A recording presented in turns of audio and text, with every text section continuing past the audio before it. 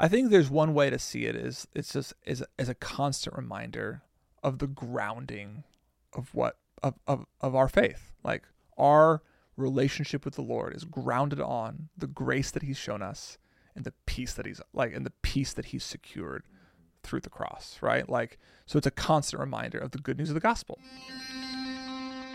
Welcome to the Spoken Gospel Podcast. Spoken Gospel is a ministry that's dedicated to speaking the gospel out of every corner of Scripture. In Luke 24, Jesus told his disciples that every part of the Bible is about him. In each episode, hosts David and Seth work through a passage of Scripture to see how it's all about Jesus and his good news. Let's jump in.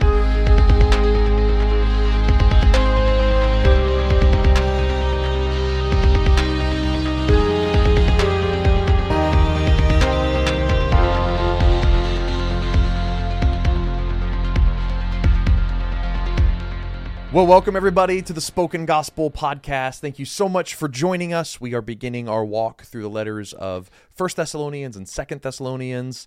Seth, how you feeling? I'm feeling really great. I'm really excited to go through a shorter book of the Bible. 2 letters, really. Yes. Compared to the 65-chapter history of Israel's hundreds of years we of did kings in Chronicles. that we did in Chronicles, Yeah, yes. that was a beast. And Thessalonians is kind of a fun book. Yeah. It's really it's probably Paul's first letter that he wrote.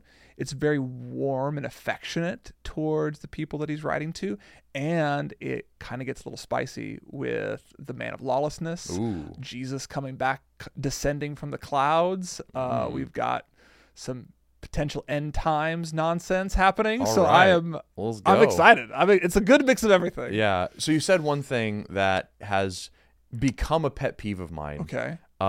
That it's Paul's first letter that he ever wrote. Okay. And I'm always like, he probably wrote other letters. That's true. All the time. That's true. Is his first letter that he wrote that It's been recorded. is in our Bibles. That's right. The first canonical book. That's right. That's anyway, right. Yeah. I was like, people always say that. I'm like, well, I mean, he wrote lots of letters. But it's not like everything that spilled from his pen was inspired scripture. Anyway. That's fair. So that's fair.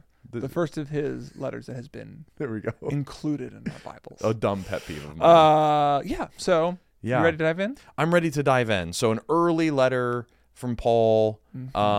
What's going on in his life at this point? Where are the Thessalonians located? What was going on that spurred the letter? Yes. I want to know all the background. So what's really fun about the book of Thessalonians is we can read the book of Acts to get almost all of that information. Yes. Which is just fun. I don't have to go digging through history or inferring between the lines. Yes. Like, I can read Acts 17, the first 9 verses of Acts chapter 17, and get a ton of what was happening on the ground in Thessalonica, or Thessaloniki is probably the way the Greeks would pronounce it. Thessaloniki, but we're probably going to say Thessalonica because that's because I'm American. And I'm used to saying things one way, and I'm just going to keep saying it that way. We apologize to the rest of the world. It's Thessaloniki, and we apologize in advance. So Paul's on one of his missionary journeys, visiting town after town after town, and generally being kicked out of town for preaching the good news of Jesus. And so he's just been in Philippi. He was imprisoned in Philippi. Philippi. And as he was but then he got thrown in jail, and then as he prayed and sung hymns in the jail cell, the prison bars crumbled. Oh yes. The jailer gets converted. Right. He's on the verge of suicide because he's failed his duty to the emperor. Paul intervenes. He's converted, and he begins the church in Philippi. Yeah. And then Paul continues his journey on to Thessalonica. And so he gets to Thessalonica along with Silas and maybe Timothy. Not quite sure. Okay. But he's there. And he spends anywhere between 2 and 4 weeks preaching in one of the synagogues in Thessalonica. Okay. How do we know 2 and 4 weeks? Well, because in verse 2 it says, "And Paul went, as was his custom, and on 3 Sabbath days he reasoned with them from the scriptures." So it depends on how you count. Right. So did he arrive on Friday, and then that Saturday morning he got up Sabbath number 1, 8 days later, Sabbath number 2, and then another 7 days later, Sabbath number 3? Or did he get there on a Monday and spend like 4 weeks there and leave right before the 4th Sabbath? We don't know. Okay. Between 2 and 4 weeks. Between 2 and 4 weeks, actively preaching in the synagogue. Yes. And during that time, preaching in the synagogue, he was opening the Bible and explaining what we're doing on this podcast, how all the Old Testament is about Jesus the Messiah. Mm-hmm. And during his tenure there, a whole bunch of Jews, a whole bunch of Greeks, and several prominent women come to follow Jesus, which is exciting news. Yeah, that's incredible. But during that time, the Jews who are leading the synagogue there become increasingly jealous of Paul's influence, and presumably of the fact that he's drawing like people away from their synagogue. So Christine, our on-staff writer, and I kind of had a conversation. It's like, how did that work? Like, after Paul's preaching in the synagogue for a while, what happens next? He's preaching about Jesus the Messiah, and eventually he has a run-in with the religious establishment, and he has to like start a house church in somebody's house. Or does he just take over the synagogue someday and put a different preacher there? Anyway. Yeah. Probably the house church. But I think a lot of synagogues at the time wouldn't have had like regular rabbis necessarily. Like we have pastors. Like, that's the lead pastor of that church. They would have a lot of itinerant people coming in. So we don't know. But anyway, during his tenure there, the religious establishment gets extremely angry with Paul for preaching that Jesus is the Messiah.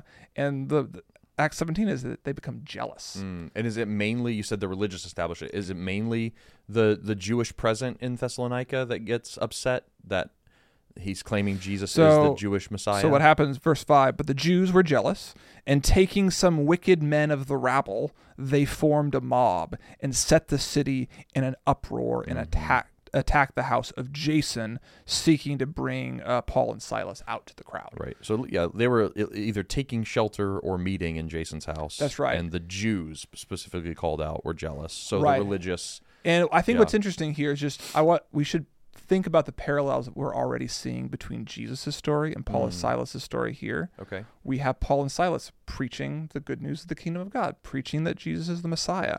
The Jewish establishment gets jealous, just as the Jewish establishment got jealous of Jesus' ministry. Yeah. And then the Jewish establishment in Jesus' day, went to the Roman authorities claiming that Jesus was an insurrectionist. Right. Spun up a mob to crucify Jesus. And look what happens next here.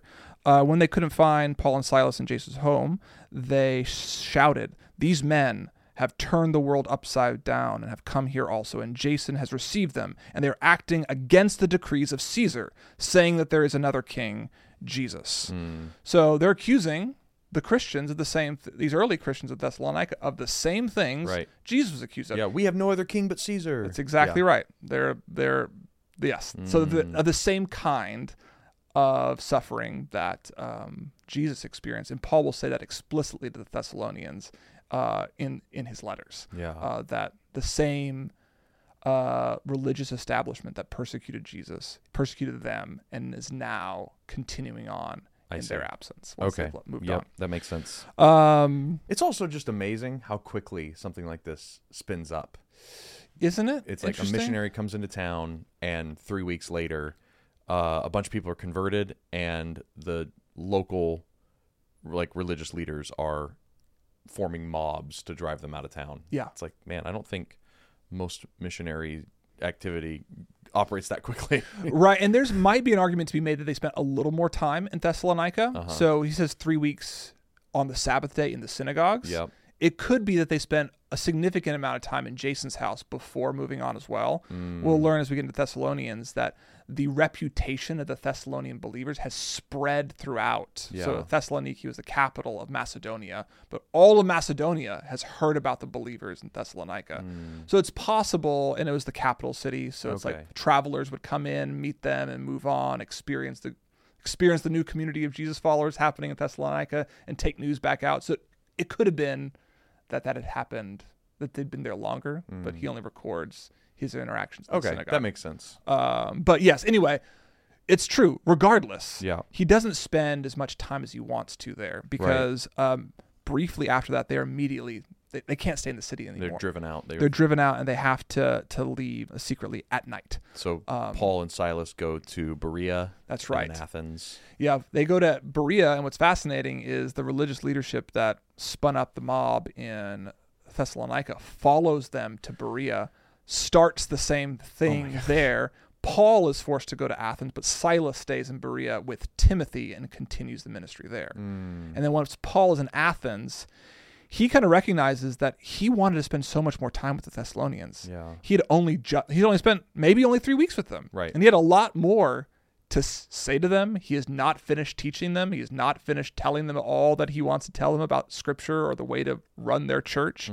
So he feels a deep burden to go back and help them. He'll compare himself to an orphaned father, or a father whose children have been forcibly separated from him.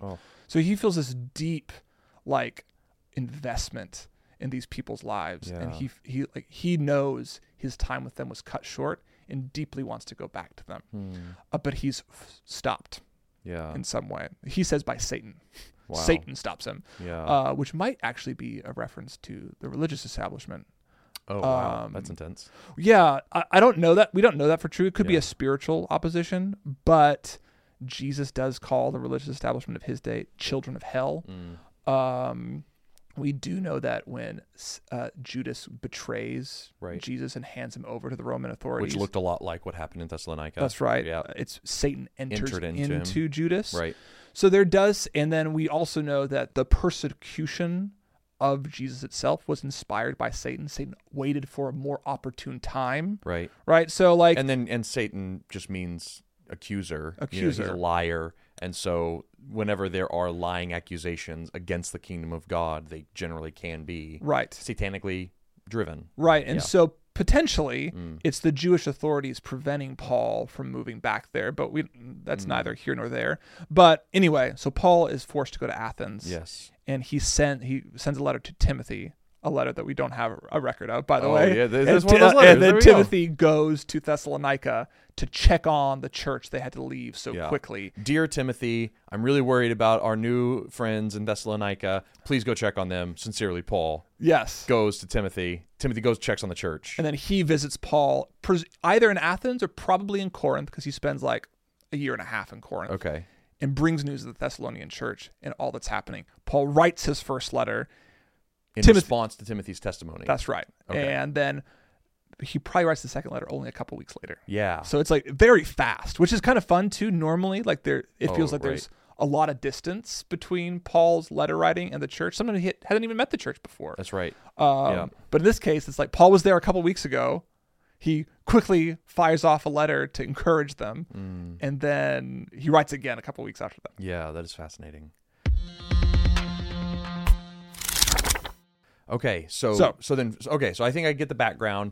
Yeah. First Thessalonians, Paul has been forcibly estranged from a church, a very newborn church that he cares about in Thessalonica. He sent Timothy to get word about how it's doing. Timothy brings word back to Paul, and so Paul responds to that letter, or to Timothy's report, with a new letter, which is First Thessalonians. That's right. Okay, and what's his general message to the Thessalonians? Like, he's got this pastoral burden on his heart. He's heard news of some sort we haven't talked about yet about how things are going.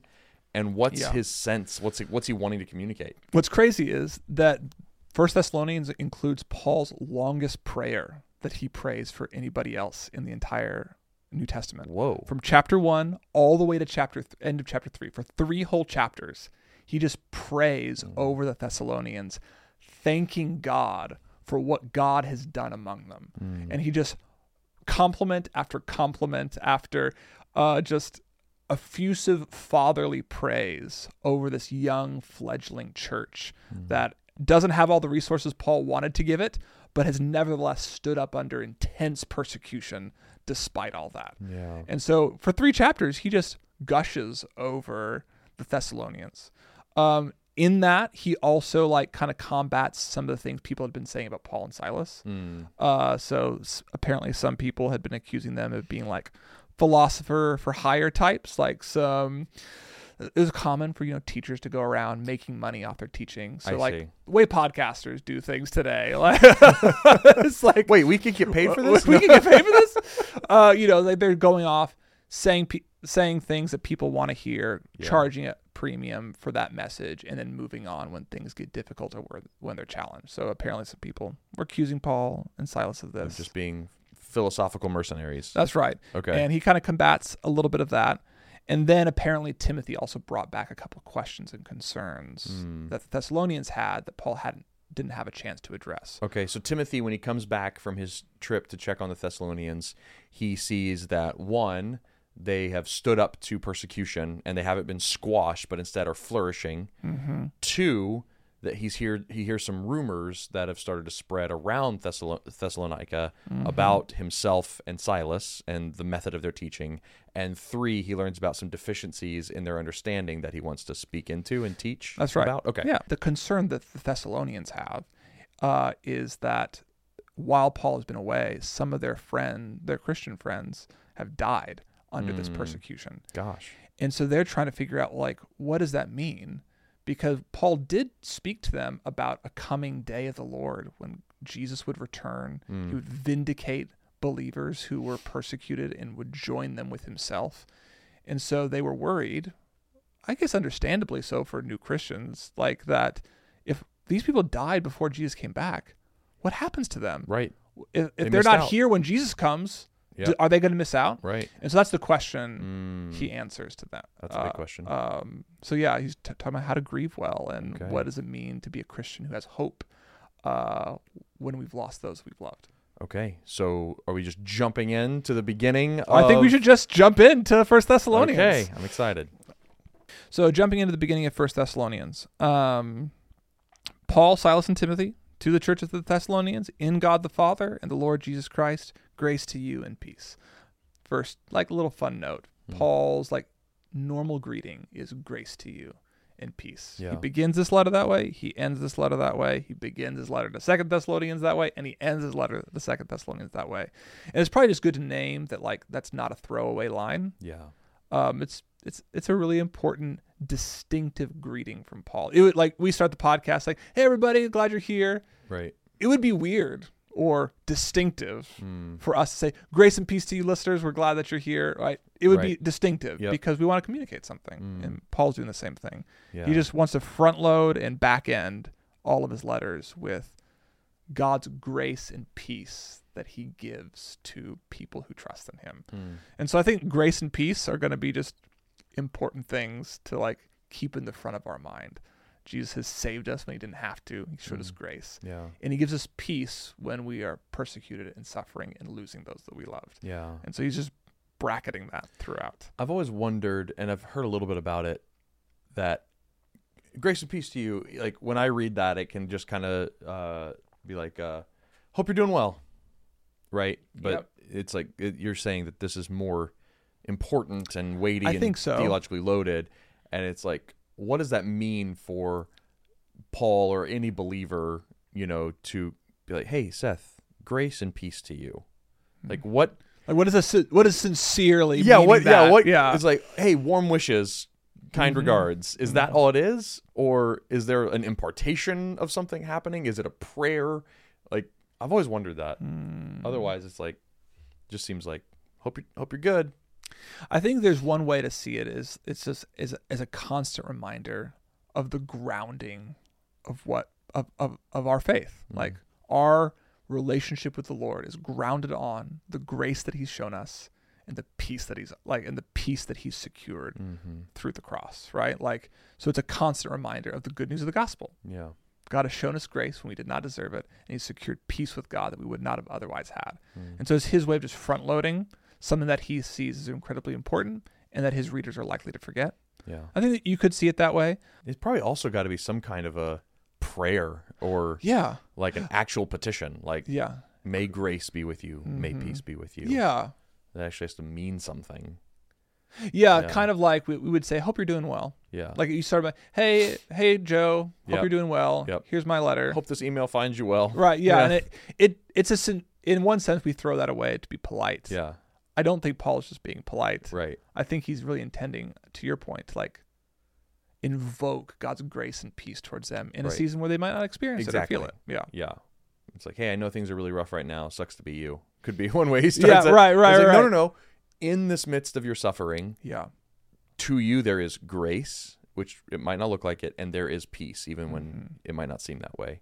and he's calling them to a different reality in the midst of what it seems like they're going through. So he's framing, the kingdom of God, in a season where it just looks like the kingdom of the world is winning. Yeah. That's cool. Okay, anyway, salutations. So salutations, greetings, and then he launches into the Thessalonians, praying and thanking God for the Thessalonians. I'm going to read a little bit from my notes over here.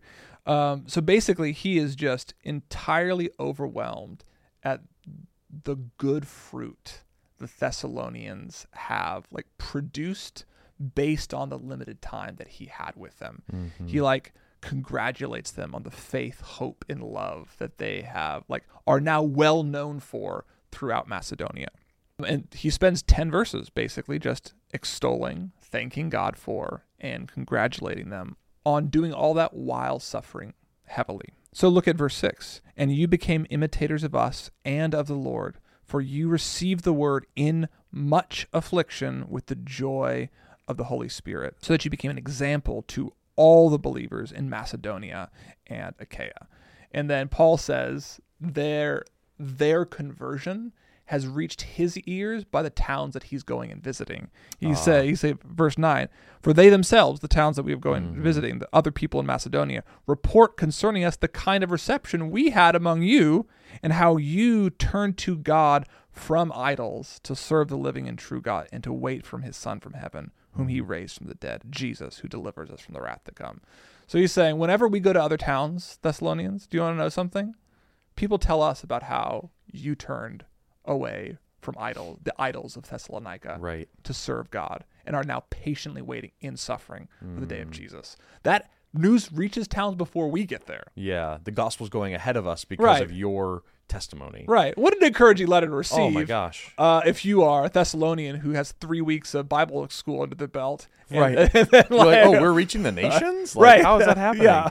It's fascinating, too, that it does, like you said when we were reading Acts, it maps onto the story of Jesus so clearly that the news of Jesus suffering, dying, raising, turning people to him was starting to spread out all around, and it was this ripple effect that happened because Jesus persevered through suffering, went to the cross, rose again, called disciples to himself, people were repenting, and it just started to spread out. And now wherever the gospel goes, these new ripples start happening, these new mustard seeds start sprouting, and the plant that grows runs out faster than Paul can go. That's really cool. Yeah. Yeah.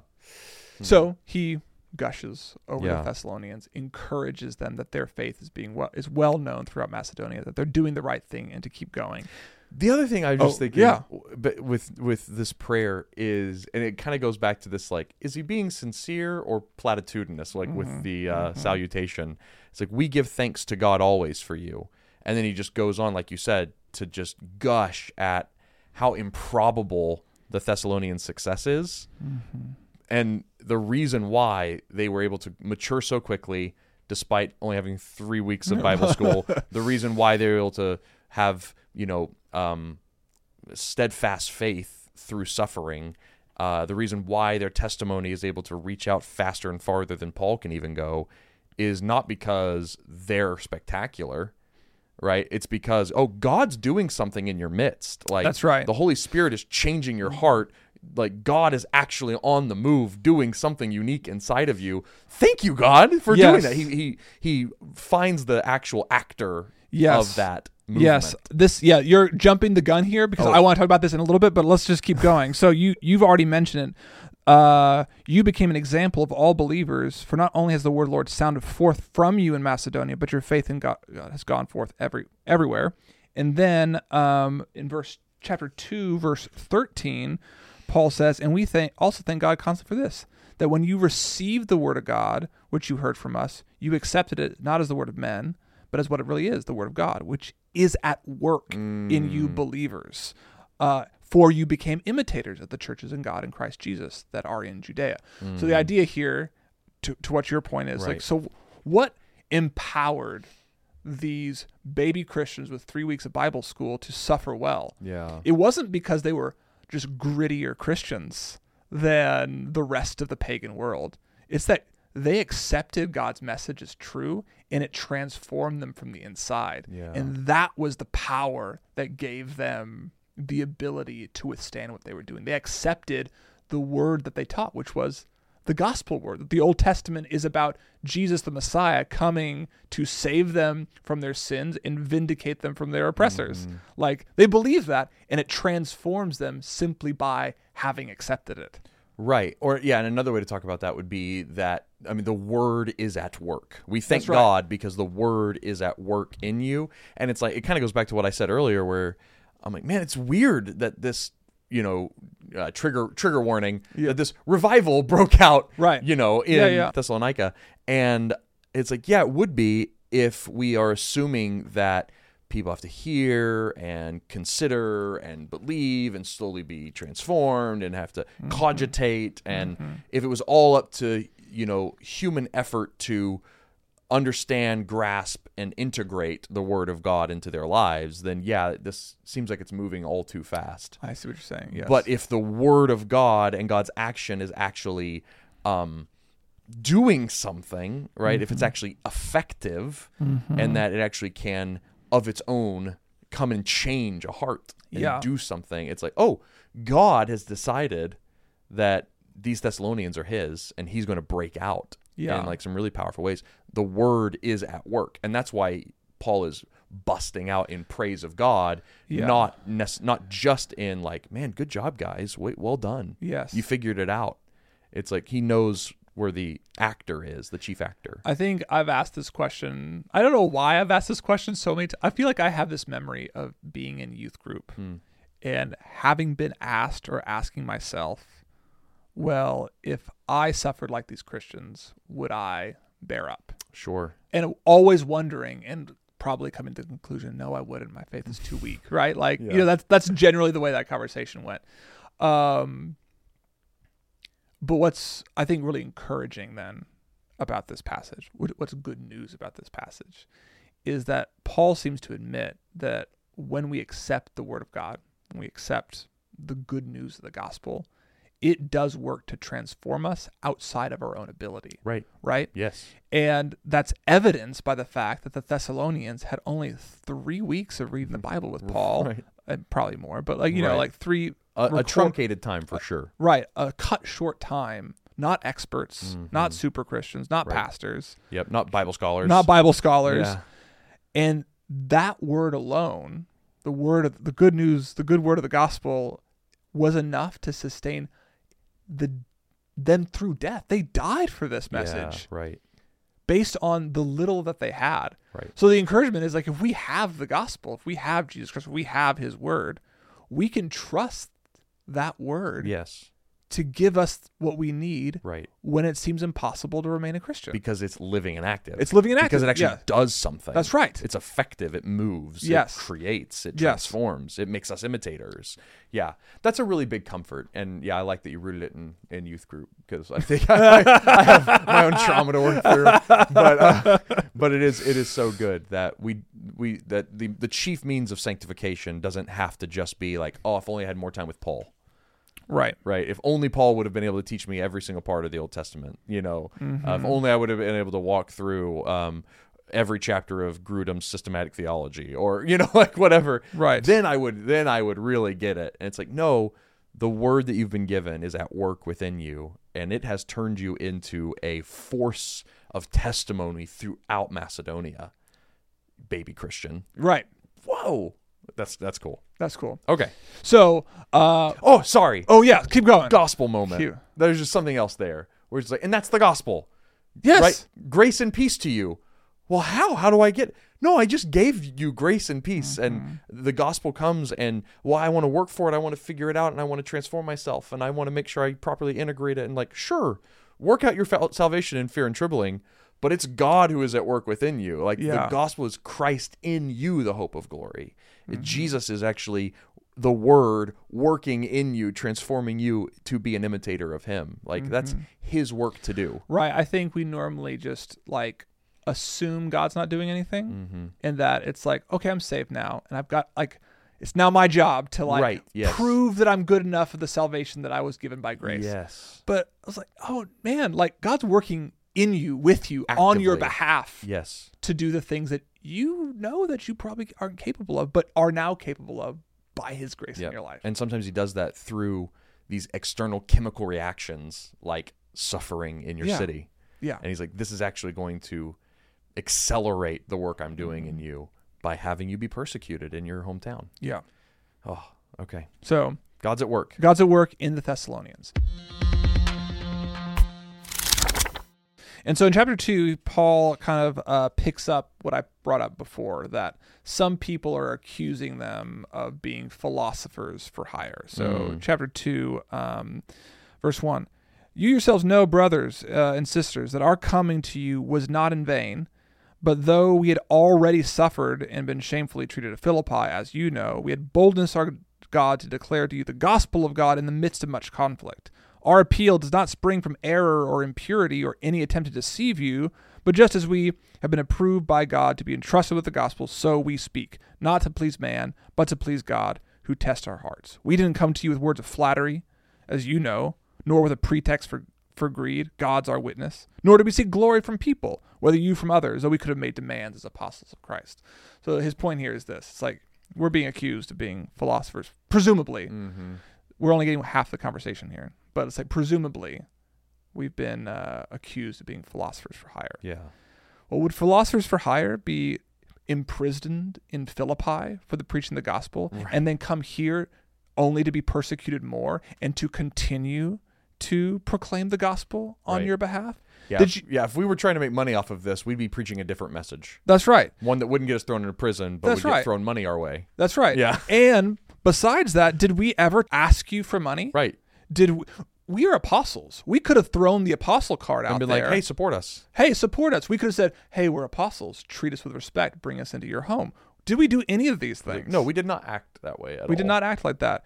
And he goes on to say this. Instead, we were like children with you. And I think the implication here is we were as innocent as children with you. It's like these people are accusing us of a whole bunch of things, of being these mastermind philosophers for hire. But like, well, it's like if you look at the generosity of, say, Jason, who gave up his house and like invited them in, gave them a place to stay.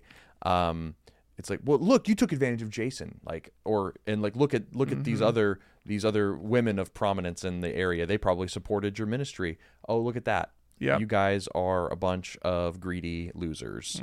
And he's like, no, we're like kids. Are my kids greedy because I give them everything that they need? Oh, right. Yes. No. Are they children for hire? Like, are they after my money? No, they're just innocent kids, and it's my joy to support them. Yes. Right? It's like, we came to you like kids. We were just like being ourselves, and you guys supported us. Well, and what's interesting, he brings up this issue of financial support very next. So he's like, he starts off says, we're as innocent as children, of our accusers' claims. What were we like instead? He says, we were like a mother to you, a nursing mother to you, giving up of herself for her children. And do you know what we did? We worked night and day. We worked day jobs so that you wouldn't have to support us. We told you this when we were there. We worked hard. Verse 9. For you remember, brothers, our labor and toil. We worked night and day that we might not be a burden, financial burden, to any of you while we proclaim to you the gospel of God. You are our witnesses, and God also, at how holy and righteous and blameless was our conduct towards you, believers. So his second point is like, we're innocent of these accusers' charges. And secondly, we showed you that we were like a good mom, sacrificially giving up herself and working really hard both day and night to make sure you weren't put out by our presence with you. That's right. We were like single moms. That's right. That's exactly right. Right. That's right. And then he goes on to say, and we were also like fathers to you, encouraging you, exhorting you, coaching you, developing you, making sure that you were prepared for the day that we left, which was cut short. So just proving that we didn't come there with greed in our hearts or a beggar's basket in our hands. No, we were like family. Yeah, and we gave everything we could to you. That's right. Tried not to be a burden. That's right. So those rumors running around the mill in Thessalonica are just wrong. That's right. Yeah. Yeah, Okay, and he's just reminding them of like the affection that he has for them and the affection that they demonstrated while they were there. Yeah. which is how Christ treats us, day and night, toiling for us, right? Working in us, through us. It's like what he did on the cross. What he did in his ministry was always giving of himself all day, and then would, sneak off at night to go be with his Father, to, continue to not be a burden on his disciples of the world, but to give. Jesus even compares himself to like a mother hen who protects, his people. And I'm just seeing like, man, Paul really was being like an imitator of Jesus. Yeah. Maybe this will get you even deeper into that. Right. Is verse 19. So he said like, we were like fathers and mothers and children among, like we were like family together.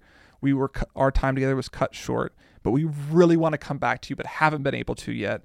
Because what is our hope or joy or crown of boasting before the Lord is coming?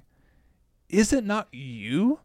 You are our glory and joy. We didn't want money. We wanted your hearts. Yes, and we wanted you to be like Jesus. We wanted you to grow up in the Lord, and the fact that your reputation is spread around Macedonia. This is more than we could have ever asked for. Yeah. You are what we wanted above all. Yes. We're greedy for your joy. That's right. Yeah. And that's the same way that Jesus talks to and speaks of us. Yeah. We for the joy set before Jesus, he endured the cross. Yeah, Hebrews. What joy was that? The joy of being united with his church, right, and seeing his church resurrected to live with him forever. The joy that drove Jesus to suffer at great cost to himself was the hope of us being his crown, of the thing that makes him most happy. Yeah. The thing that he wanted most was us. And so the same thing holds true for Paul. God, that's beautiful. I remember when you told me that the first time, that for the joy set before him was you being united with us. Yeah. And it still blows my mind every time. Let's just keep going for that. Let's say for the joy set before him, he endured the cross. Look at the way that Hebrews prefaces that statement.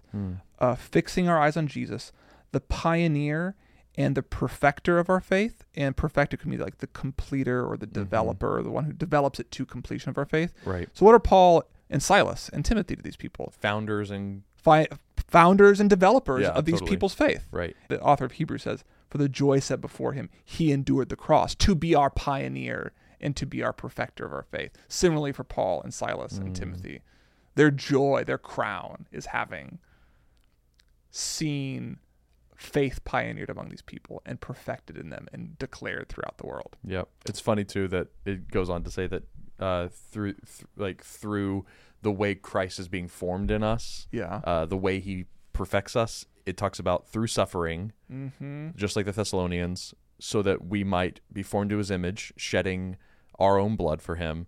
Why? Well, because God's treating us as sons. Verse 7 of chapter 12 in Hebrews. Yeah. It's fascinating. It all maps on. I think the point that you're trying to make is we've kind of made several times now, where Paul's ministry looked like Jesus' ministry, and now the Thessalonians' ministry looks like Paul's ministry, which looked like Jesus' ministry. Yeah. Jesus is replicating himself and his method of ministry in the Thessalonian church by speaking truth through a living word that changes, that creates persecution and suffering, and all that persecution and suffering can do is further spread the message. Yeah. And that was Jesus's method on the cross. It was Paul's method whenever he got thrown into prison or would be arrested or would be driven out of town. Yep. And now the Thessalonians are syncing up with Jesus's method of ministry, which is to proclaim, suffer, and expand. Yes, and Paul goes on to say exactly that in chapter 3. So chapter 3, he describes how basically sending Timothy and the report that Timothy brings back. And to your point, in verse 3, he reminds the Thessalonians that before they left, he told them that they would suffer affliction, that they would be persecuted for their faith, that they were even destined for it. Right. And he didn't have to be like a future sightseer to figure that one out. It's just a promise of being a follower of Jesus. That's right. Yeah. If you've signed up for following Jesus, you're going to be That's persecuted and suffer. And then verse 6, but now that Timothy has come to us from you and has brought us the good news of your faith and love and reported that you always remember us kindly and long to see us, we long to see you. For this reason, brothers, in all our distress and affliction, we've been comforted about you through your faith. So this is that same pattern that you're talking about. Through suffering, the news of their faith is expanding and spreading throughout the world, and is an encouragement to Paul and Silas and Timothy. And then he ends with another prayer that I think goes back to something else we talked about. Verse 3, he says this, or chapter 3, verse 11 through 13. Now, may our God and Father himself and our Lord Jesus direct our way to you.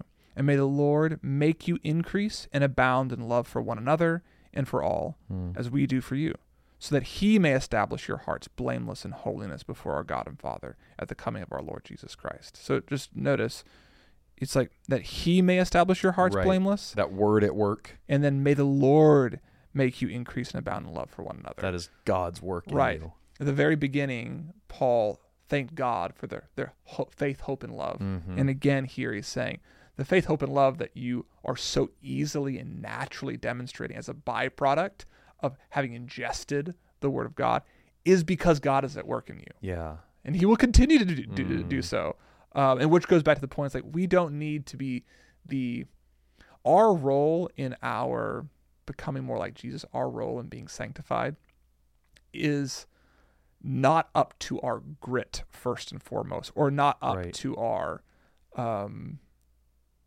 what's the word I'm looking for? Just our ability to white knuckle our way through temptation. Pull yourself up by your own bootstraps and get over it. Right. It's like we have the power of God in his word and living in us, and his effort on our behalf, working in us to do what he's called us to do despite the suffering and persecution it might bring. Yeah, Jesus in you wants to conquer the sin in your life more than you want it. Yes, that's a great way to say it. He wants to get rid of the sin in your life more than you want to.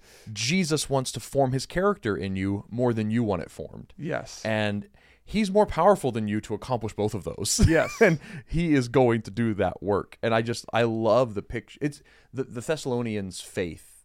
It's cool too. Oh my gosh.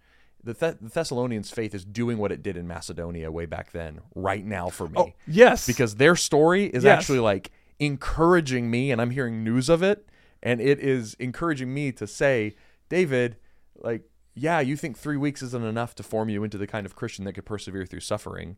And it goes back to the youth group question. Like, I don't know, is my faith really up to snuff if I was going to suffer? And it's like, it's not up to you.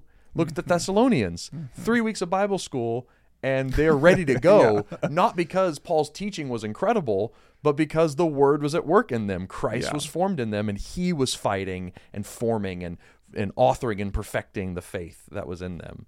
And so if Christ is in you, grace and peace to you. Yeah. Yeah.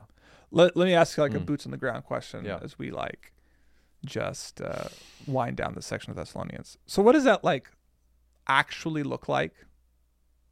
What does it mean for God's grace and peace to actually empower me to do those things? What does it mean for the Lord to increase and abound my love for others? How does he do that? Like, because I don't know, like, what does that feel like? You know, like, how do we know that's happening is another way to say it. Because it's like, I think an easy thing to say is like, well, when we read our Bibles and when we rely on the Lord through prayer, he does these things, right? And I think but again, that centers our asking and our neediness and our dependence on a place, which I think is good and right. We should be praying. We should be reading our Bibles. Right. But what does God's active role in our sanctification actually look like? Because right now it kind of seems a little mystical and magical. It's like, oh, God's working in you. It's going to happen. Don't worry about it. Yeah. So like, what is that? I mean, the first thing that pops into my head is back when I was finishing up my degree in Bible, and I had almost lost my faith in the Word of God as a reliable book. Yeah. And I was just doubting so many core doctrines of the Christian faith after graduating, and I started to be discipled by a local pastor, and He was taking all of my concerns really seriously and was giving me the best books to read in response to not believing in, things like the resurrection or hell or Satan or the Word of God or whatever. And I was reading these books. I was convinced by their arguments, but I still couldn't get my heart and head to line up and be like, you know what? I agree with the tenets of the Christian faith. And no matter how hard I tried, there was still something powerful in me that hadn't broken yet, that would not submit. And then one day I just remember I think I was riding in a jeepney in the Philippines. My wife and I were living in the Philippines, and I was riding in a jeepney. I just started crying because I just felt something break. I wasn't thinking about it. I wasn't I didn't get the perfect answer lined up. God was just speaking to me and just did some work in me. And all of a sudden I was just like, whatever you say is true, God, I'm going to believe. Yeah. I'm just going to align with you. And he just broke something powerful in me that day. And so I just think and I've heard so many stories like that. So in a sense, it is kind of magical, and it is kind of like supernatural, and you can't explain it, and there isn't a method to it. It's just like, no, this is what God does with all Christians. Totally. I mean, I hear people saying that at a moment that probably sounded a lot like when Paul started preaching in the synagogue in Thessalonica, where, you hear somebody hearing the gospel for either the first time or the 1,000th time, right? Yeah. And they're just like, something just snapped for me. Like something just made sense, something connected with me, something broke in me, something opened in me, and I couldn't not respond. And it's like, man, for all the people in Thessalonica who responded to Paul's message, the word was at work within them, and it was doing something that, yes, we might use words like magical or supernatural, but it's just like, that's just God in the world. That's just how he works. He created the world that way. It's like, if you are worried that you won't stand up under persecution. It's like, you might face a moment of persecution and you're like, I don't have the resources. Knowing me right now, I don't have the resources to stand up to that. But it's in that exact moment, if you are a believer in Jesus, who trusts him, who loves his word, believes in the good news of Jesus, that he meets you. Yeah. And it's like, it's a gift. A gift is always a surprise. It always feels magical when you open up a gift and it's exactly what you needed or exactly what you wanted. Yeah. And there's always these gifts of God's grace and peace in these moments when you need them. I think I need to hear that on two levels. One is when I think about a friend of mine and their sanctification, I'm always, and I don't think wrongfully so, but I'm always first and foremost impressed by them. And I'm always like, man, they are just making strides in their walk with Jesus. That's incredible. They used to get angry at these things. They used to be short-sighted here. They used to really struggle with that. And man, they are just putting in the work. Yeah. And they are different than they were a year ago. That's incredible. Well done. And that's my first impulse. Instead of God, thank you for pursuing them, forming them, changing them. You are clearly doing a work in them. That's amazing.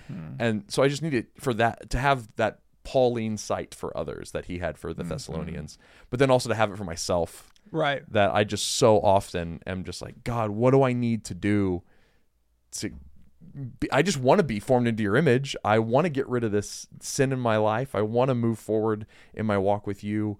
And he's like, yeah, I mean, pray, fast, read the Bible, pursue the means of grace and transformation available to you. Those are the places where we meet God. But also just pray for it too.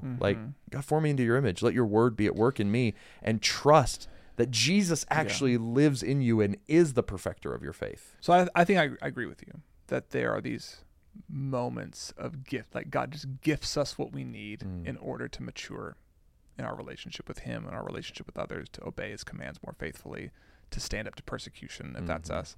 I think those are gifts of grace. And I think what I'm normally associate sanctification or growing is these acts of discipline of reading my Bible faithfully, going to church on Sunday, doing certain actions, right? And I think probably the posture, the difference between doing those things is a way to earn our maturity, and doing those things in an I don't know quite know what I'm trying to say. It's those things are hard to do. Yeah. Going to church every Sunday is hard to do. Right. Or reading your Bible every day is hard to do. Right. Praying frequently is difficult to do. Yeah. And it takes discipline and effort to do those things.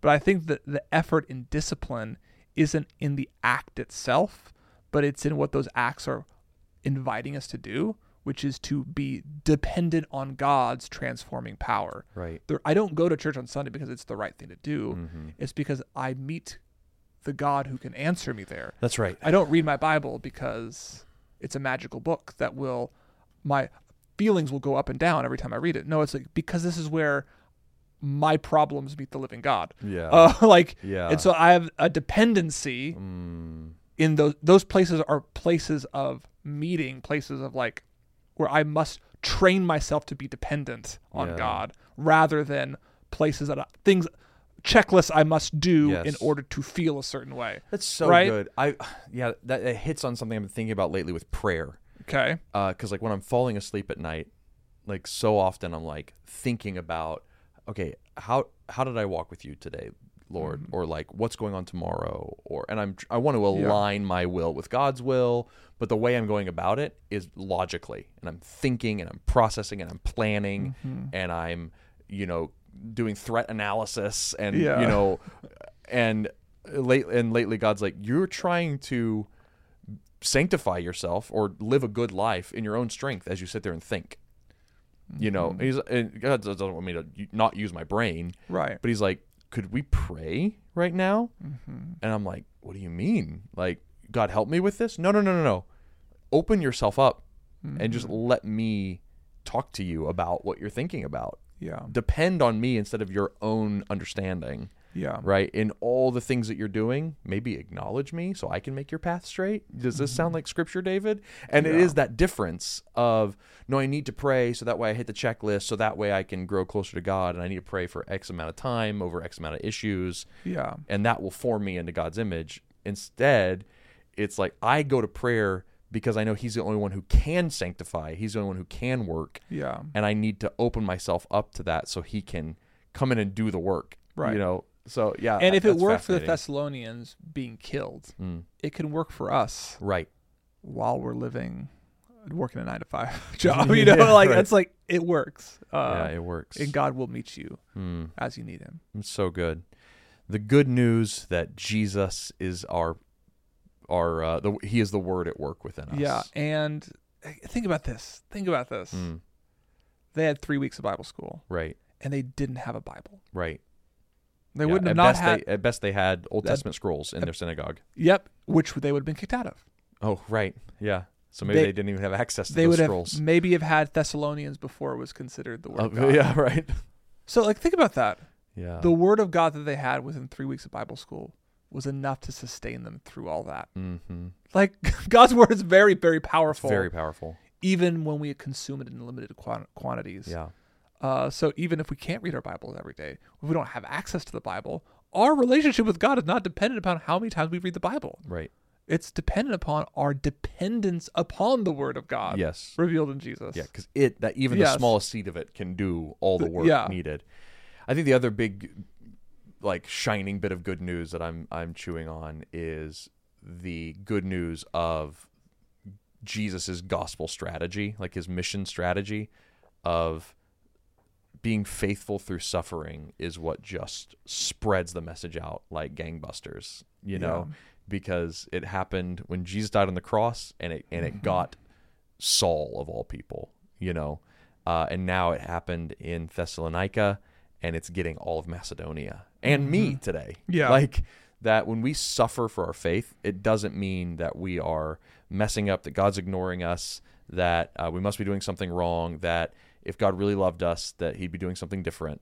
No, this is his core strategy for changing you and changing the world, is by taking his children that he's treating like sons and daughters, and as a father, shepherding them through suffering. Yeah. And that's actually how he's going to grow you and change you and grow the world and change the world. That's the good news of the gospel. Mm-hmm. Jesus died through suffering. He brought life to the world when he rose from the dead. Yeah. Yeah. Amazing. Well, That's Okay. the first 3 chapters of First 3 Thessalonians. chapters. So we do have some things that we've glossed over. Yes. Because he does keep mentioning this, like, oh, the day when Jesus delivers us from the wrath that is to come, the day when he raises the dead. Oh, at Jesus' coming. We've kind of read those verses here and there in chapters 1 and at the end of 2. And then it's going to kind of come to a head at the end of this book. He's going to talk more about so that every day. chapter in 1 Thessalonians ends or talks about the day of the Lord, or the coming of the Lord, or the resurrection of the dead at the final day, and that will all pay off in chapters 4 and 5, where he talks about that in a lot more detail. Well, that'll be fun for next time. Yes. Okay. Well, next time we'll talk about the day of the Lord, the coming of the Lord, the raising of the dead, all those good things. Thank you guys very much for joining us at the beginning of 1 Thessalonians. We will see you next time to hopefully finish up 1 Thessalonians. Yes. All right. Until next time.